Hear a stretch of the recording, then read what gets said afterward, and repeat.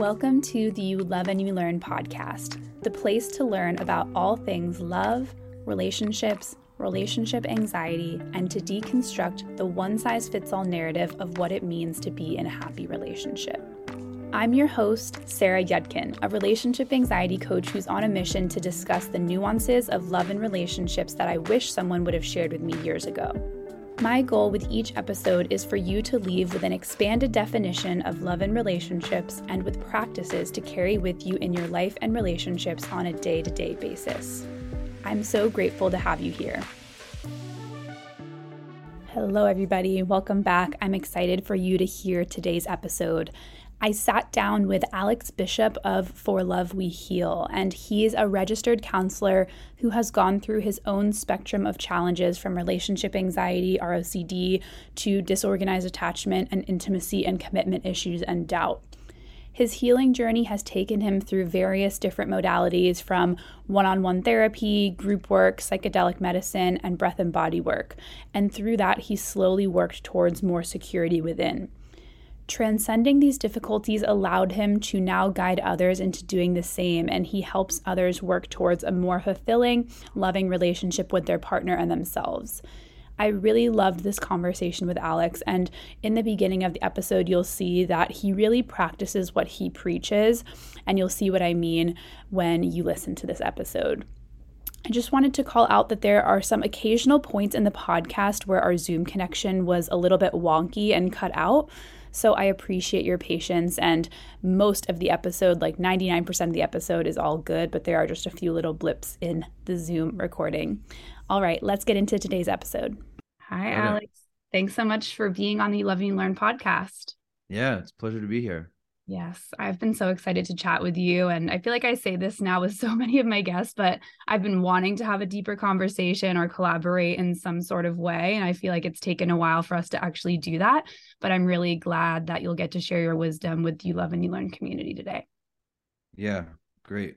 Awesome. Well, for those who may not have come across you or For Love We Heal, can you just share a little bit more about how you kind of got into this work and your own journey with relationship OCD? Yeah, absolutely. Oh, so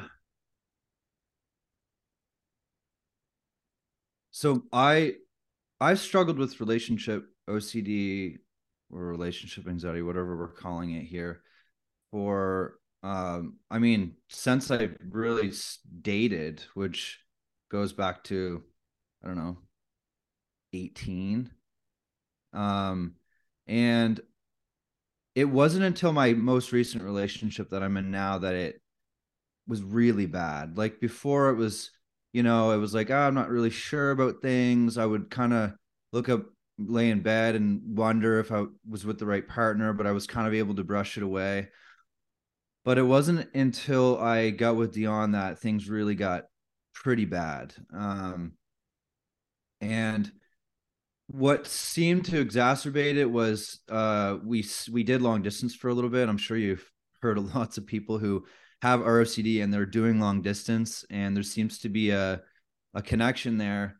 And it was in the midst of a massive move, a huge career change. So there was a really big transition that I was going through, and it hit me, and I was completely unsure of whether I loved my partner or not. And it was familiar to me because I had gone through it before, and I knew what I was going through rationally. From a rational standpoint, I knew this is just normal. I'm having doubts, but it took me into a place of real despair. Couldn't eat, couldn't sleep.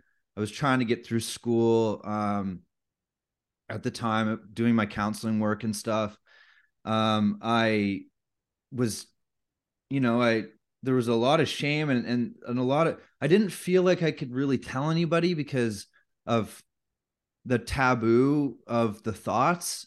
And not to mention Dion actually coming to that counseling school and doing so everyone knew Dion and everyone knew me. So with the processing that we were doing in school and all of the, experiential work, I was holding this thing and I didn't feel like I could say it. So, yeah. So anyway, I eventually found a therapist and I started working on myself, and I started to get a handle on what I was going through.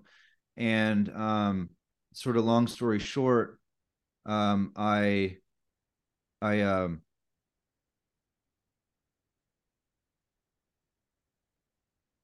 blanking. It's okay. Yeah, just getting that part to step back. So this is very interesting.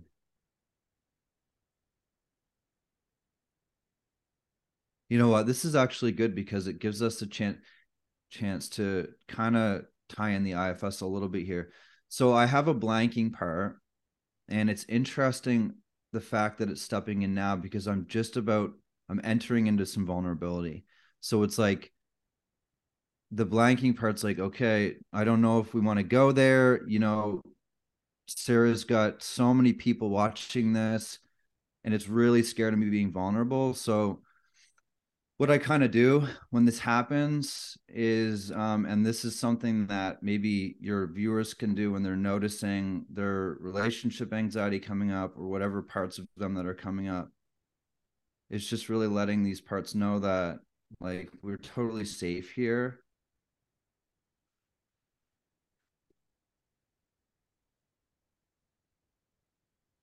And that I know that I can do this.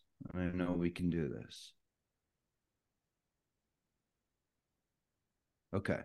So bring me back to where we were. Where Yeah. was I?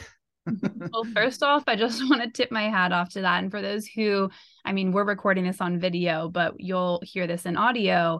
And Alex was pausing and putting a hand on his heart and his chest, and his eyes were closed. And he was really feeling into what he was about to say. And I can tell just how much you've obviously practiced what you're preaching, because you didn't just try to push through that, you allowed it to show up. So I just want to reflect that back to you. And for anyone that wasn't getting to see that, it was really powerful to me.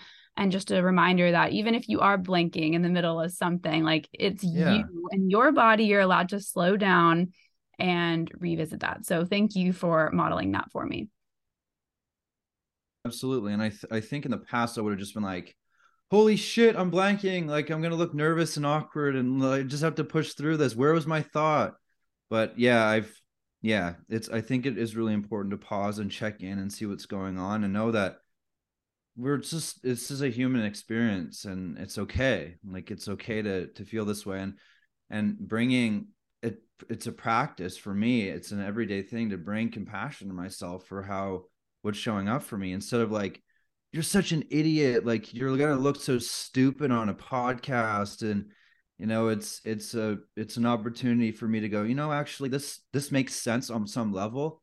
And when I reflect back on my history and what I've gone through and the things that have led to me blanking out and not being able to share my authenticity and my vulnerability, I really get you blanking part for stepping in and trying to protect me from potentially making a fool of myself and being embarrassed and being shamed and all that stuff. So, Yeah. okay, I feel better now. Good. And I think that's well, we'll get back to your story here in just a second, but I just want to say to everyone, I think this is such an important thing that we're going to dive into in today's episode, is these different parts of ourselves.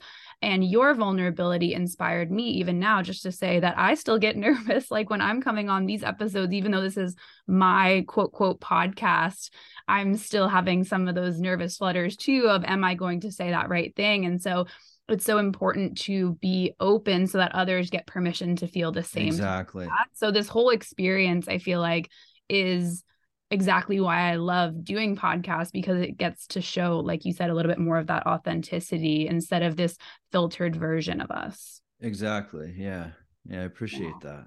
Of course. So I believe you were just about to explore kind of like when you started working with a therapist, you started having some of these insights as to what was going on, and you started realizing some things about why this was showing up for you so much in your relationship. Yeah. So, it was through getting a handle on it and making my way through it and really exploring where it was coming from in me that I was able to kind of identify the roots to what I was dealing with. I knew I knew on the surface that what I was experiencing rationally was something called relationship OCD. I knew I had anxiety. I knew I had anxiety since I was a kid.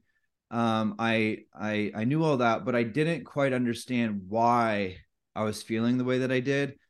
And through exploring that in therapy, in psychedelic work that I've done in with IFS, with reflection, with journaling, with just anything I could get my hands on, I really started to understand where it originated from. And then eventually getting through it, I say, because, you know, it's funny. I thought I was done with relationship anxiety. I thought it was over. And we moved to Ontario from Nova Scotia, and another big transition, and I got slapped in the face again. I got activated and the doubts came up, and it was like, I was like, whoa, I thought this was over. And it was a point where I was like, this is a long journey here. Like, and I personally know it's possible to fully heal the roots to relationship anxiety, and we can get to the other side, and we might not experience the obsessiveness and all that again. But for me, it's a reflection of like, you know what, I just have more work to do, and that's okay. And I'm just going to keep going. And I think it says a lot about my journey so far for me to be able to kind of just, I still get like, I still have parts of me that are like, really? Like, are we here again? Like, this is ridiculous. This sucks. But I also, behind that, I have the place in me that says, here we are again, and it's okay. And we'll just work through this. There's just more work to do here. And um, so, so that where just started getting back to what I was saying, through working with it really inspired me to help other people get through this because of how debilitating it is, and how scary it is, and how taboo it is, and how, how little people get this issue. So it's sort of propelled me into the work that I do. Yeah. Yeah. So Yeah. powerful. And I love that you were able to just acknowledge as well that there are times when this still can creep back in, because I think that so often when it comes to anxiety or OCD work or just any sort of quote mental health challenge, we just are trying to fix it and get rid of it. And I love that you alluded to this longer journey that we're on. And another thing you alluded to so well and was just able to model in this conversation is these different parts of you that are kind of opposing sometimes. And one thought maybe agrees that it's okay for this to come back, but one part of you is, why is this happening? And so that kind of tees up the conversation of internal family systems and this part's work a bit more. So for those who might not be familiar with these different parts you're talking about or this internal family system, can you explain a little bit more about that work? And because I know that's your extra. Sure. Okay, so IFS is a parts-based model, and it goes off the idea that we are not sort of one single mind. We have multiple parts of our personality that make up who we are, who we think we are. And in IFS, there's protective parts, and there's what we call exiles. And the exiles are the ones that carry our trauma, our pain, our difficult histories, and they're the ones who carry all the difficult memories, beliefs, emotions, and sensations that relate to kind of our overwhelming and painful history. And the protective ones are there to make sure that we don't feel pain or we don't get in any similar situations that might activate these exiles. So an example that I like to give, I usually say to my clients to describe IFS is, imagine you're 5 years old and you're in class, and you just got done, or you're in school and you just got done a really fun weekend with your friends or your family, and you get back to school and it's like show and tell. And let's just say it's a sharing time to share what happened with you and your experience on the weekend. And You were so excited to share something with the class that you didn't realize another kid in class had their hand up already, and you started speaking over them. And the teacher stands up and says, Sarah, don't be so ridiculous. Sit down and shut up and put your hand down, and don't be so loud. Don't be so out there. And how, I mean, we'll just ask you, how do you imagine you'd feel in that situation?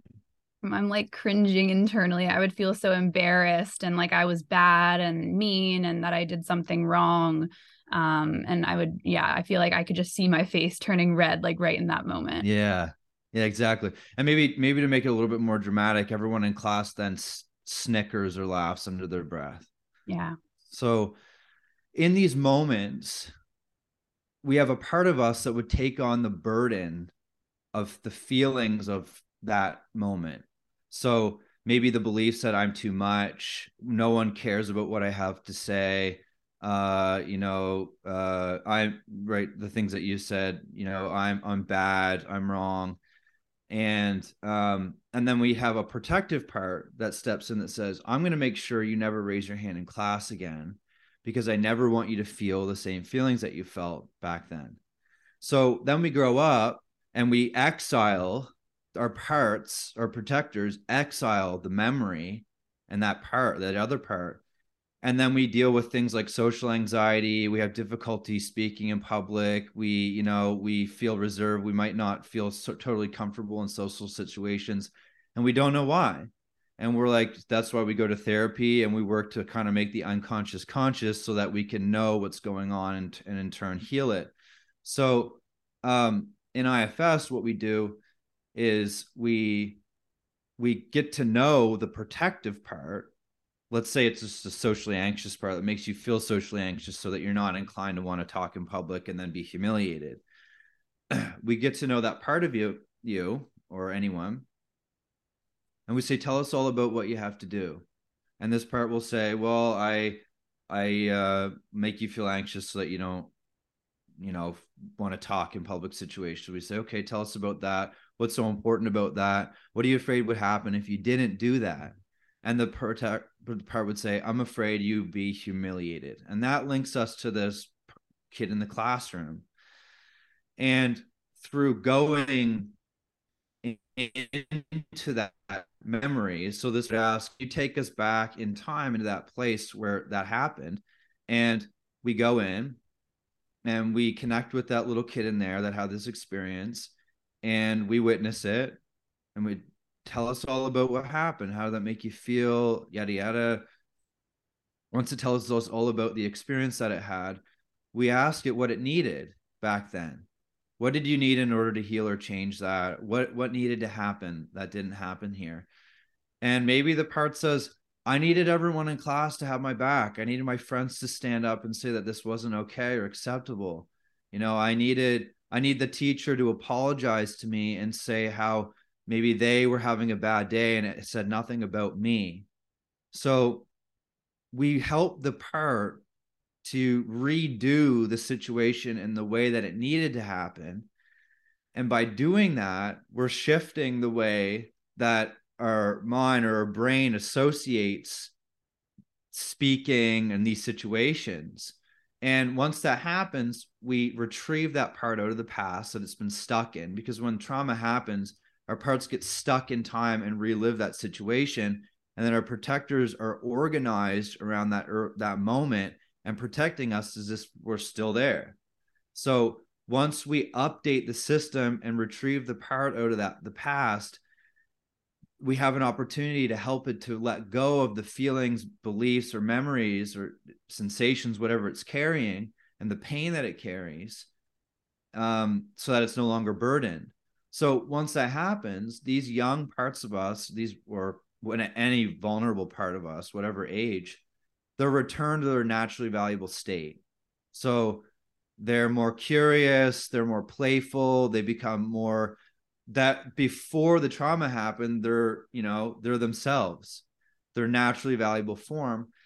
So we bring the protector back in and we say, do you see what we did here? And when the protector sees that there's no wound there anymore, it says, well, I don't have to do this anymore. So when this happens, there's no more, so like, this is this is a very clean example of how it might work. But once it's complete, no more social anxiety. The social anxiety doesn't need to be there anymore because there's no pain around being vulnerable and open and sharing.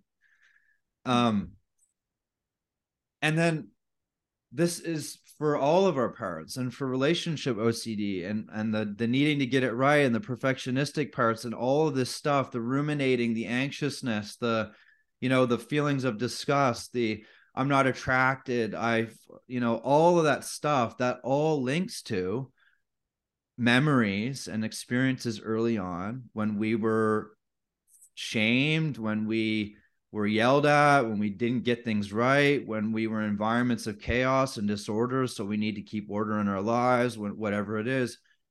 We can heal these early moments so that the symptoms of relationship anxiety start to dissolve. We heal the parts that keep our hearts closed off and avoided and away from our partners. We heal all that. And by doing so, we're making space for more of an open heart and a place of acceptance, because we're no longer carrying around all this, like these wounds that we're trying to like guard and protect from getting poked, from our partner poking, or from, we're more open. We're more solid inside.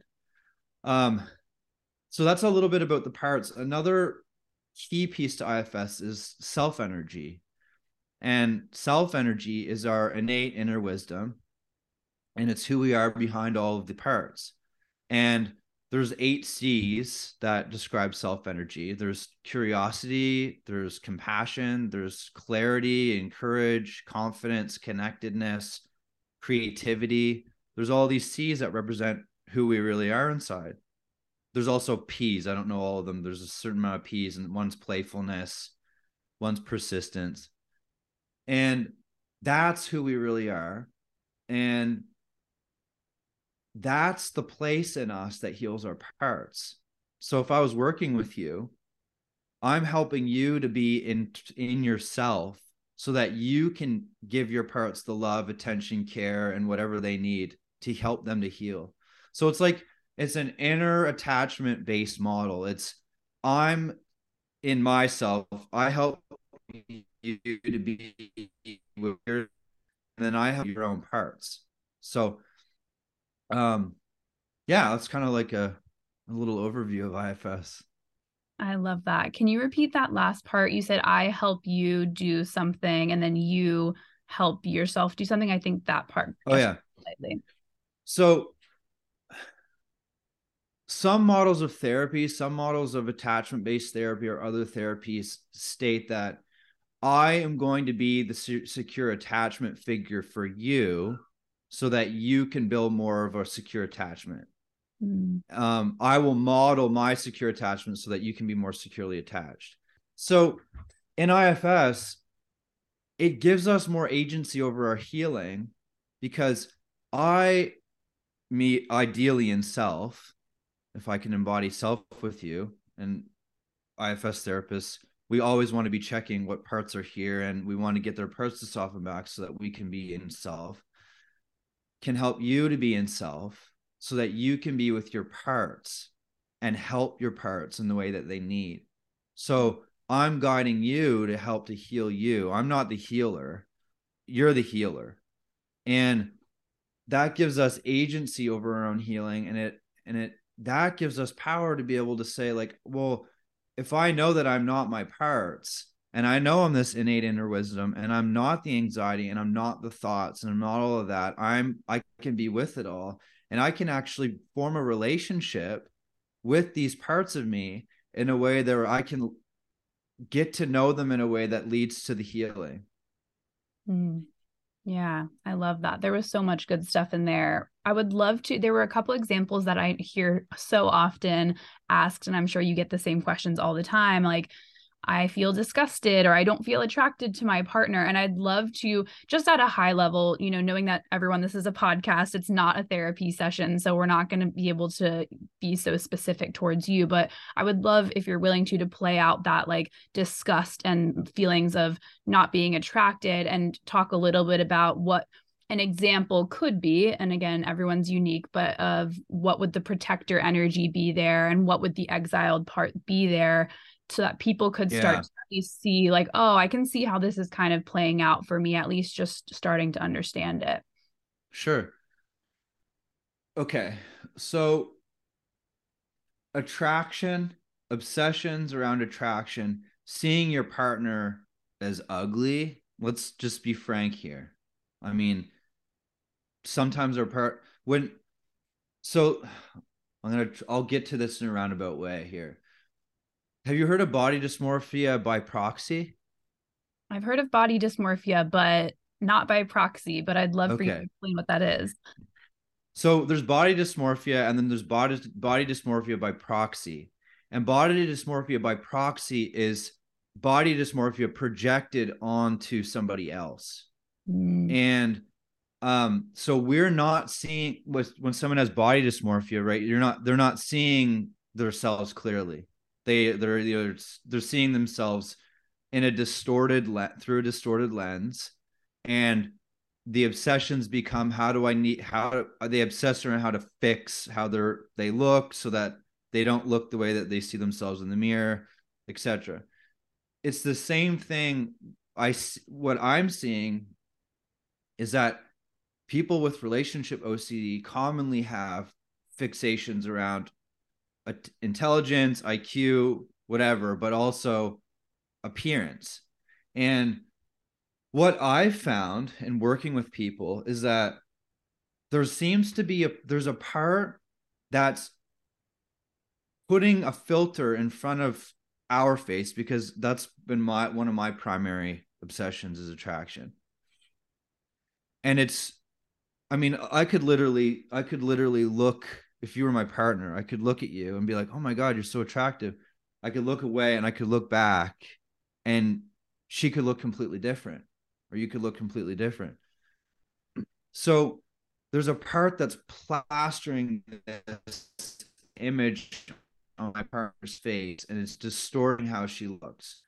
And what I've learned is that a part is doing that to well, there's a couple reasons. There's It's a way to keep a distance. So when I'm more vulnerable, when I'm going through something, when there's a lot of change happening, when I'm unsettled inside, whatever it is, um, it's a way to pull back and not like, I mean, what better way to be disconnected and not show vulnerability than to see your partner as looking like a gargoyle, right? I mean, so it will lead me to pull away and disconnect. And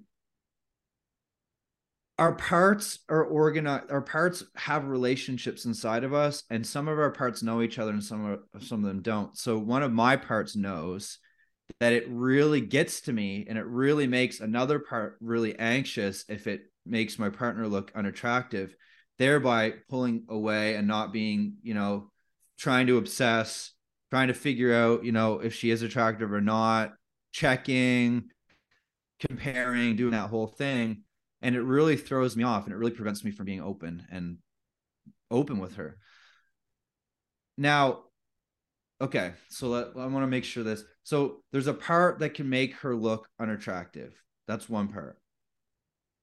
The parts that are reacting to it are the parts of me that have taken on the belief that appearance is heavily linked to my value, my worth in life. Mm. And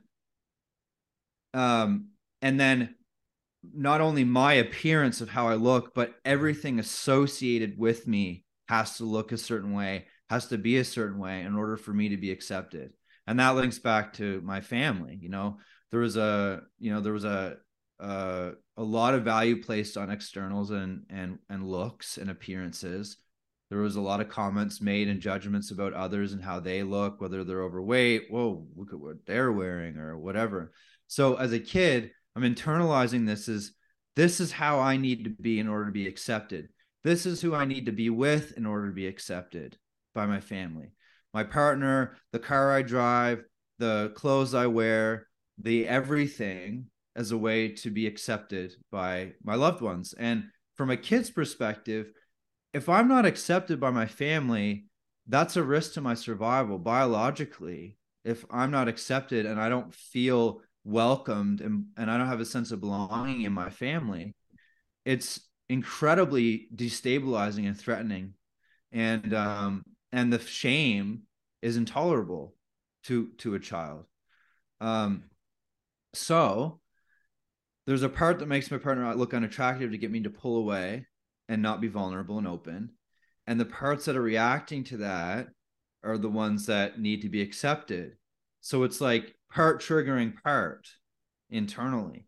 And so then that leads me to then go check, scan, analyze, compare, as a way to reduce the anxiety and overwhelm that this other one's triggering. Like, oh my God, I'm not going to be, it's often unconscious. Like we're often not fully aware of the narratives, the unconscious narratives that are playing out. Like, oh, I won't be accepted. That's often really unconscious. We're not aware of it. But it's the feelings, it's the anxiety, it's the shame, it's all that stuff that overwhelms us that leads to these compulsive parts of us to do the compulsions to try and reduce the anxiety and overwhelm that we're experiencing.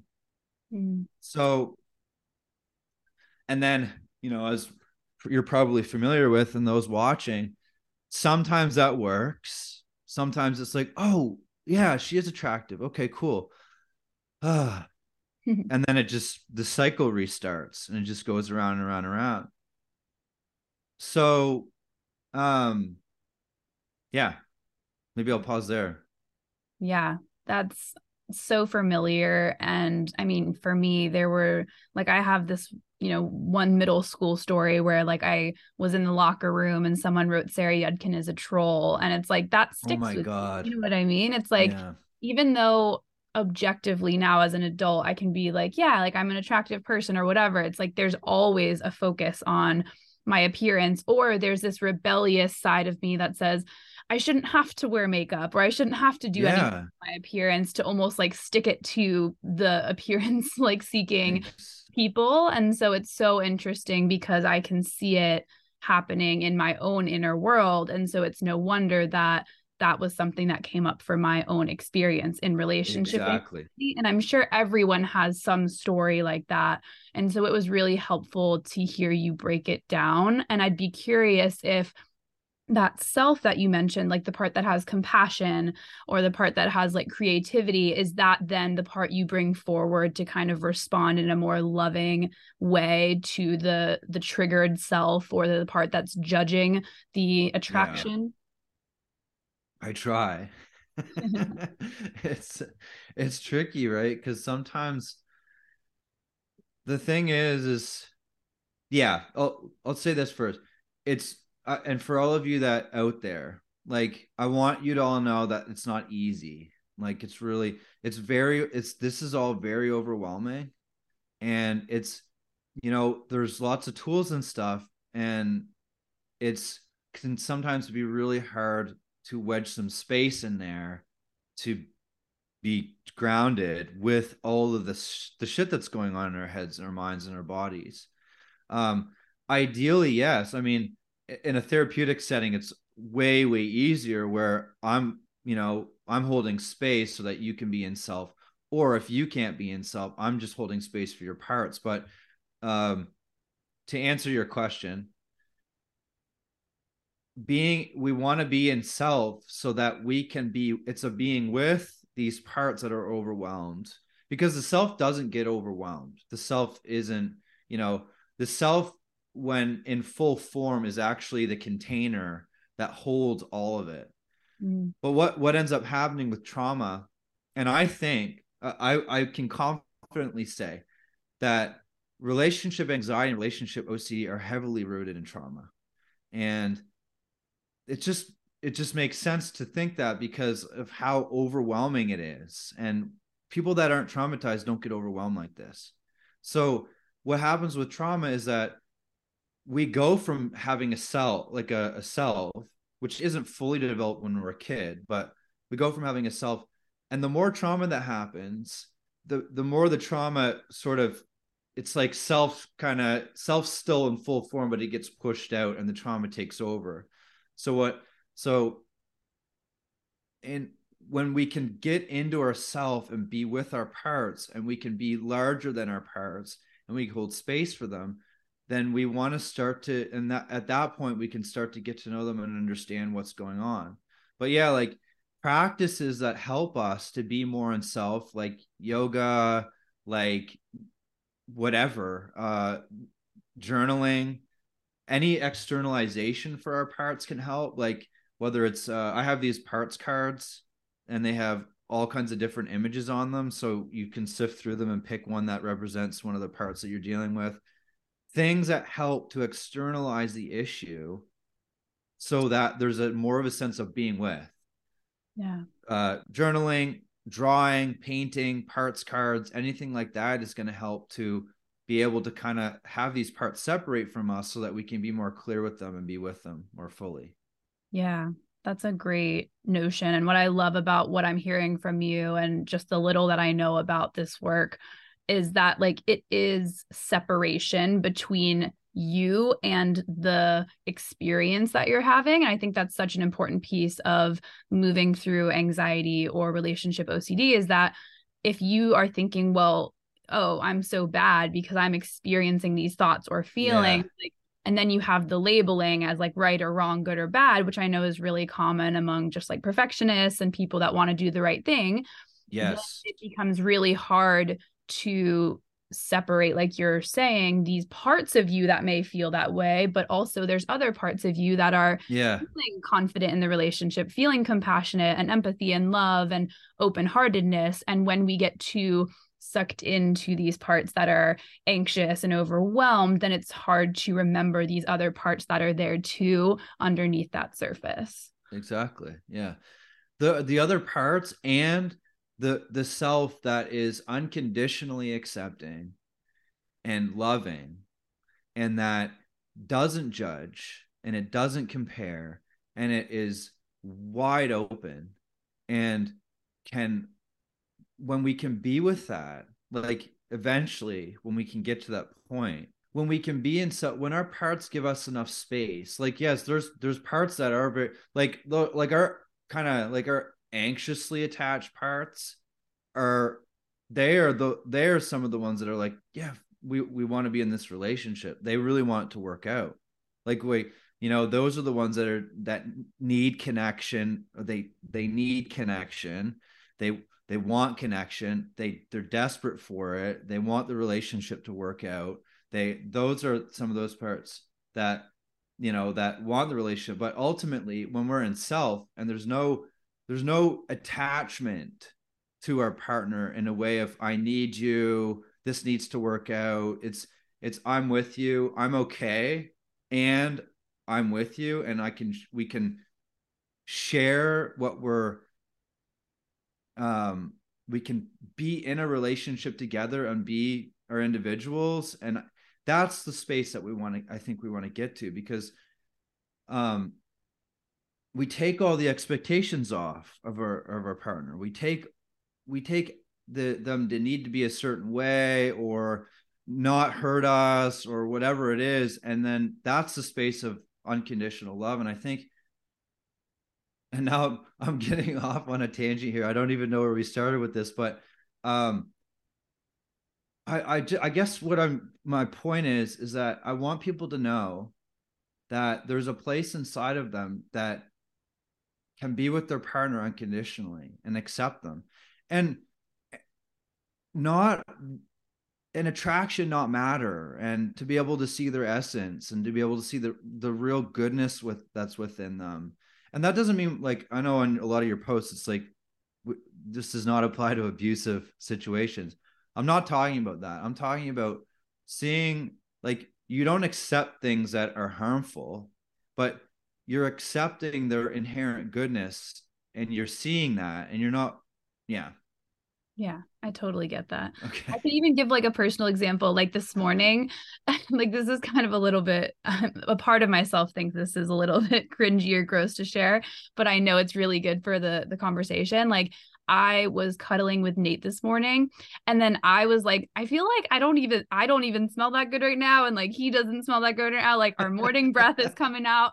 But it was funny because like I realized that like both of us were in it kind of together, and I was just Yeah. laughing to myself because when I was experiencing more of the depths of relationship anxiety, I would have completely projected that onto Nate. But then I was able to kind of turn the light back around onto me and be Yeah. like, you just woke up too. Like, you're not even your best self right now. And I think that essence you're talking about, it just Exactly. goes so much deeper than like your morning breath or whatever you smell like in the morning after you just like slept and rolled around for 8 hours, you know? And so I just think I laugh at that because I know how triggering that can be in the moment.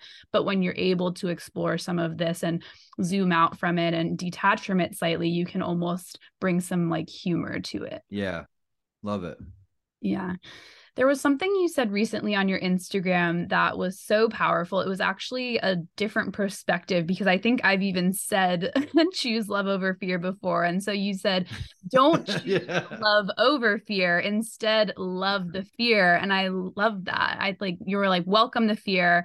And I think that this is such a big part of relationship OCD and anxiety work is like, instead of judging the fears or judging the anxiety as bad or wrong and trying to get rid of it, like you have to welcome it in. And so can you share what you meant by like loving the fear instead of choosing love over fear?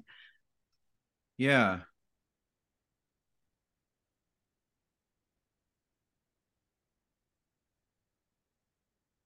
Yeah. I'm noticing a part that's wanting to give you the good answers.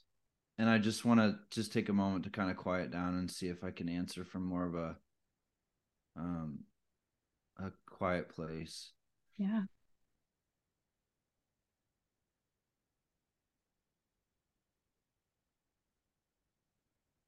So if we seek to choose love over fear, we send the message to the part. See, what I really love about IFS is that it, like, we have these, as weird as it sounds, we have these little beings in us, like, and they need love, like they need us. And a lot of therapeutic perspectives and a lot of meditative practices and ideologies and stuff, they view the mind as being an inconvenience. And you know, there's a striving for love, for compassion, and it's ignoring the parts of us that really need us. And from that perspective, that would make sense. If our mind was just a monkey, like that, the monkey mind, if it was just that, if it was just a set of neurological things and mechanical stuff that was just kind of not working properly, like a machine that wasn't working properly, I could get that. But I know that these parts of us are really scared and in a lot of pain, and they're desperate. And it makes me actually feel a little bit emotional because when we seek, if we're saying, oh, I choose love over fear, choose love over fear, we're sending the message to that part that it's not important and that it's an inconvenience. It perpetuates the issue. Yeah. And I what we need to do is we need to choose love, sure, and choose to embody love in our relationships, and love bring the fear into that, because it's not until we start to love the fear that it starts to transform. um it's it's like it's that fearful part that we then put in a container or in a room inside of us, and it's alone. And maybe we work on cultivating being more loving and whatever, but there's still that part that's in that room. And real transformation comes from welcoming it all into our hearts. Yeah. And that's what healing is, and that's what being in self and being in love includes. Everything. It's there, no man gets left behind, or no person gets left behind in IFS. It's we seek to welcome it all and love it all and hear all of the stories. that all of our parts have to hold, or that hold for us. So that's why I say, because I see it, I see choose love over fear, and I get it, I get that, and there's a different way that we might go about it. It's just a little bit of a perspective shift. Yeah, that's a beautiful way to put it. It made so much sense when I read it. And every so often, like I come across something that where I'm like, oh my gosh, of course. And like it's almost like then I have a little bit of guilt that I even had been saying it the other way. But then that's just my inner perfectionist trying to just know it all and be perfect. And so I love learning new ways of looking at things. So I really appreciate that. And I hope that everyone listening can just remember, like, you get to love your fear and welcome it and know that it's just another part of you, and it doesn't need to be the bad part or the wrong part necessarily. It's just a part, and it doesn't have to be labeled. Exactly. Yeah. A couple final questions here. One thing this is kind of veering off topic, but something that I really wanted to talk about, because we are two different genders having this conversation. And I get a lot of questions in my own community about, like, do only women have relationship anxiety? I don't see that many men talking about it. And gender identities aside, like, we're talking about like me and you here. So I just wanted like our own personal experiences. But what is your take on these questions of, like, is it more common for women to get relationship anxiety, or why don't I hear more men talking about this? Obviously, you are speaking to it, but there's not many others. So I'd love to know how you approach these discussions with people. Sure. I would be surprised if it's hard to know if it's equal, but I would say that there's a shitload of men out there that deal with this, but men have taken on the belief that they shouldn't be vulnerable, and I think that a lot of men don't reach out for help because of that, and that's why you don't see. This is a theory, but it's for me and understanding, like, men have learned to buck up and get over it and don't be a pussy and don't cry and to stuff your emotions down. And, it's not strong to be open, and it's not strong to be have a feminine side and embrace your inner feminine and all that stuff. So I think it really prevents a lot of men from coming forward and getting help. I can't remember the exact stat, but I think there's a lot of more male suicide. I don't quote me on that, but men for years and years and years have learned that it's not okay to be open and vulnerable, and I think that there's a lot of men that are suffering out there with relationship OCD that aren't talking about it, and so yeah, that's what I would say to that.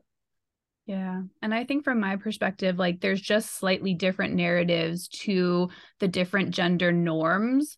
And again, I know that like some of that has shifted, but I feel like for our age, like growing up, like I had the whole like Disney princess and prince, like find your knight in shining armor message, or like you'll have that happy fairy tale ending. And I think that even if both like people hear that narrative, like for me, I was definitely thinking of it maybe in a different way than Nate was, for example. And so I know me and Nate are like separate people, and me and you are separate people. So we all have unique perspectives. But I do think that in these gender norms, or at least like what has been gender norms, like there's always this message that gets sent to people, and then you can really take that on. And so I love what you're saying, that I don't think there's necessarily more women, but I do think that men maybe have this fear of wanting to talk about this. And I think it's so important that you're a voice in this space, talking and sharing that male perspective, because I think that there needs to be more of that. Cool. Thanks. Yeah, no problem. So, because this is the You Love and You Learn podcast, I have a final question that I ask everybody, which is, what is one thing that you have learned about love that you would like to leave listeners with today? Yeah. I used to think that love was a experience that we get a chance to have when we met the right person. And I thought that based on what I've learned, as you were saying, about what we have learned in the media and movies and TV, that that's what love is. And through exploring spirituality and through exploring myself and through exploring psychedelic work and IFS and all that, I know now without a doubt that love is a state of being, and that it's a place within us. And it's a place that when our parts aren't so protective and so fearful of us getting hurt and whatnot, when our parts step back, we can be in our own loving. So we can be in love, but in love doesn't mean I'm in love with you. In love means I am in my love. And when I'm in my love, then we can share that, and I can accept you and all that. It's love. Um, Love is what heals us. Love is the place that it's the opposite of, like,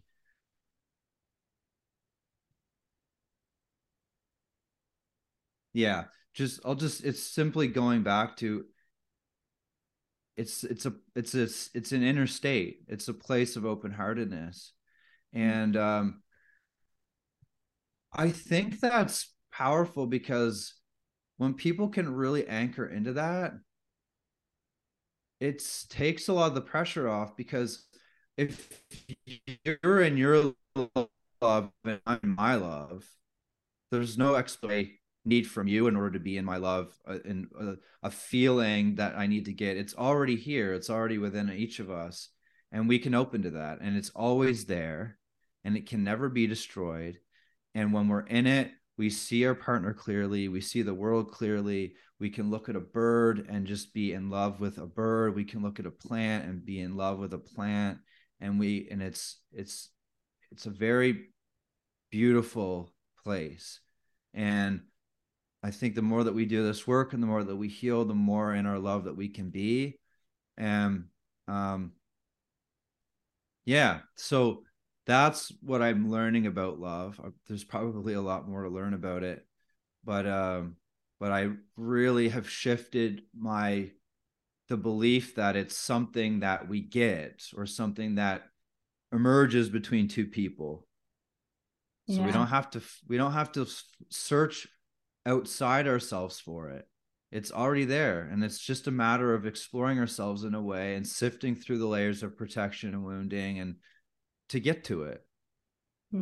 That's so well said. I love that notion of, we don't have to be in love because of another person. It's like we get to be in our love because we are love. And that Yeah. itself has so much love to give. But of course, there's a lot of things that are kind of blocking that at many different times. And so the practice of getting back into a state of love is, I feel like, a practice of a lifetime, and it's constantly Yeah. ebbing and flowing. But the fact that you can remember that it's always within is such a powerful statement.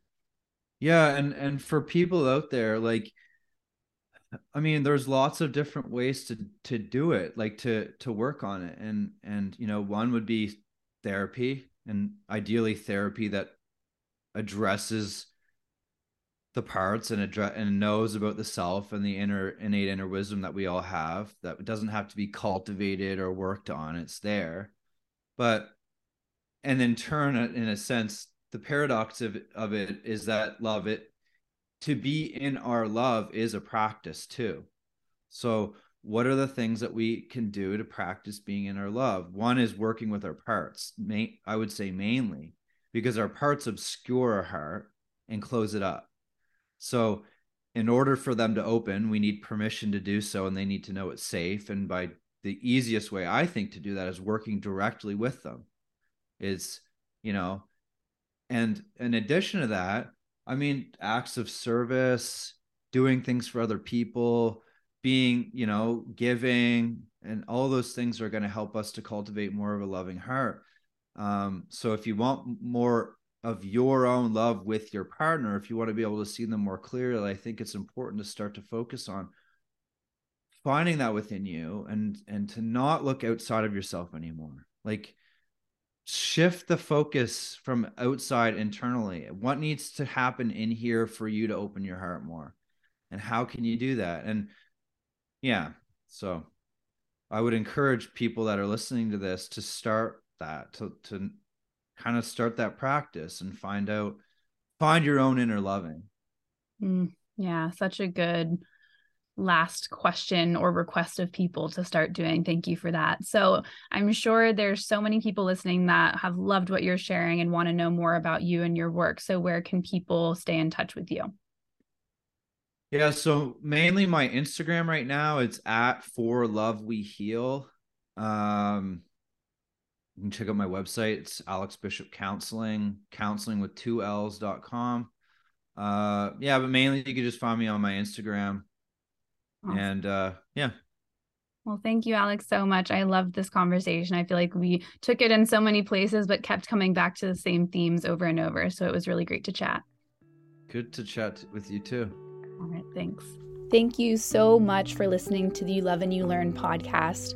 If you've been enjoying the podcast, it would mean the absolute world to me if you could rate and review the podcast, because the more ratings and reviews there are, the more people that can hear this message. And it's really important to me to get this message out to the world and to create a space where people can learn about love and relationships in a way that is not judgmental, in a way that helps them expand their perspective from the cultural narratives that we've heard and seen in the movies and in Hollywood and the media.